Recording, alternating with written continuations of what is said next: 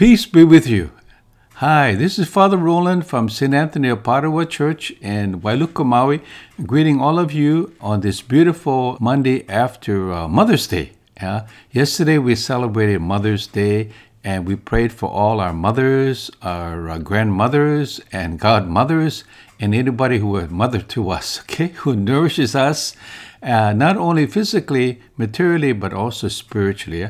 So it was really good to celebrate and offer Mass for all of you out there as we celebrate this day to remember all our mothers who are bringing nurturing and who bring life to all, not only your children, but to those that you come in contact with. Also, yesterday on May 10th was also the feast of St. Damien.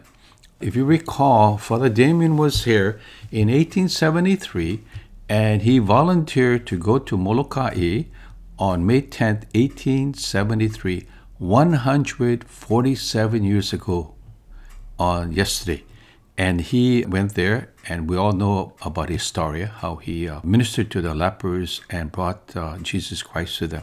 So it was a great day to celebrate of this great time of Father Damien and to remember him and how he brought healing. Not only spiritual healing, but he brought healing to all those people who were neglected and isolated on the island of Molokai. So we honored Father Damien yesterday. So today, as we gather, I'd like to kind of share with you one of Saint Therese. Remember Therese, the little flower? And Saint Therese says the following. He says, "My life is but an instant, an hour that passes by, a single day that slips my grasp and quickly slides away. Oh well, you know, my dearest God, to love you I only have today." What a beautiful thought by Saint Teresa, that every day, every moment is a time that we can praise God. And for her, somebody asked her, "What is prayer?"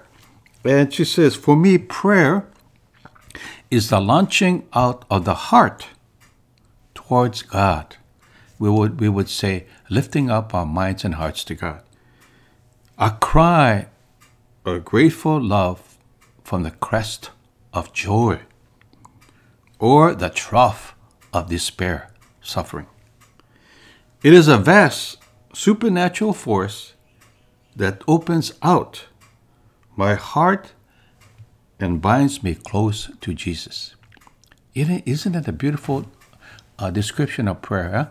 A launching of our hearts, raising up our minds and hearts to God with joy, and also be mindful of sorrows and suffering. It's a supernatural force that keeps us close to Jesus. So during this time, it's really an opportunity, a window of opportunity, as all of us are hunkering down again until the end of May. And would you believe, on May 31st, the Sunday is Pentecost Sunday. So we have 3 weeks to kind of pray and ask for the Holy Spirit to open up our hearts and minds and to trust God a little more deeply. Richard Rohr is a Franciscan priest who resides in Albuquerque, New Mexico. And I love to listen to him on video when I go to the Religious at Congress, or his meditations, or which he sends to us, at least to me, via the internet. And one of his definition of prayer is, he says, prayer is sitting in the silence until it silences us, choosing gratitude until we are grateful, and praising God until we ourselves are an act of praise. I love that definition. I love it. Sitting in the silence until it silences us. And remember, I suggested that in prayer, if we sit in silence or stand in silence, in solitude, surrendering to God, that we may become joyful and radiant with the love of God. So to me, it's during this time we have opportunities to spend some time in silence And I know that sometimes it's really hard, to keep silent, especially all of us. We have so many things to do, but during this time, to me, it's a window of opportunity when we have time on our hands, time. And it says, choosing gratitude until we are grateful. We have so many things to be grateful for our mothers, whom we celebrated yesterday, our dads, our children, for food on our table, for a roof under our heads, and for family and friends, We have so many things to be grateful.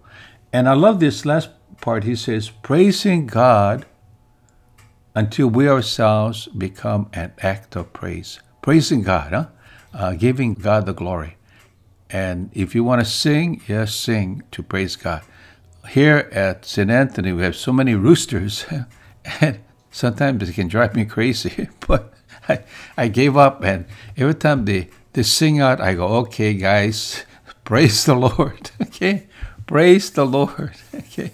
And so it's, so it doesn't really grab me. So anyway, I think between Richard Moore and Saint Therese of the Little Flower, it gives us a grateful opportunity to praise God. Yeah, praise God. I just received in the mail our Sunday visitor this pamphlet, and the title says "Faith and Common Sense: The Catholic Response to an Epidemic." And I'd just like to read what they say about this. It says, during a time of crisis or uncertainty, we may find ourselves struggling with fear and anxiety. This is a natural reaction. But St. Paul reminds us in the letter to the Philippians in chapter 4, verse 6, have no anxiety about anything, but in everything by prayer and supplication with thanksgiving, let your requests be known to God. Then he assures us, the peace of God, which passes all understanding, will keep our hearts and your minds in Christ Jesus. Isn't it beautiful? And I would suggest, if you have time, take out your Bible and go to Philippians chapter 4, verses 6 to 8. And it continues, with steadfast prayer and thanksgiving, then, we do our best to put our trust in the Lord. This is very good advice now from St. Paul, that like St. Therese, he reminds us, Paul, that have no anxiety, even though we have a lot of anxieties, and we try to make extra effort to clear our minds and to be at peace, but in everything by prayer and supplication with thanksgiving, let your requests be made known to God. So it's a window of opportunity as we prepare for Pentecost to ask for the gifting of the Spirit, the gifting of the Holy Spirit. One of our brothers, Maronite brothers, long time ago in Honolulu, when I was at the beach swimming, he would say, "Are you making a novena to the Holy Spirit?" I said, "Really?" He said, "Yeah, I usually make a novena 9 days before Pentecost, asking the Holy Spirit to enlighten my minds and hearts." I thought for a while. I said, "Hey, that's pretty good." Pray maybe each day. Ask for one of the gifts of the Spirit: joy, peace, kindness. And just ask the Holy Spirit to open up our hearts. So when the great feast of Pentecost comes on May 31st, that we may be filled.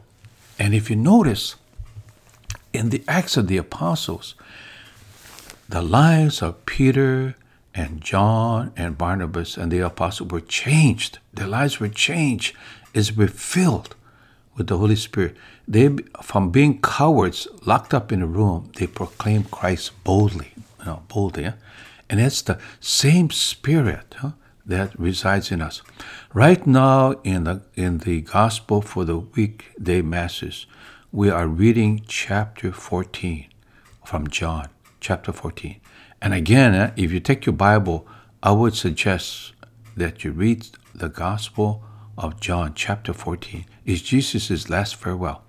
This morning at Mass, Jesus tells us in the Gospel, "Whoever loves me will keep my words, and the Father will love him or her, and we will come and make our dwelling within them.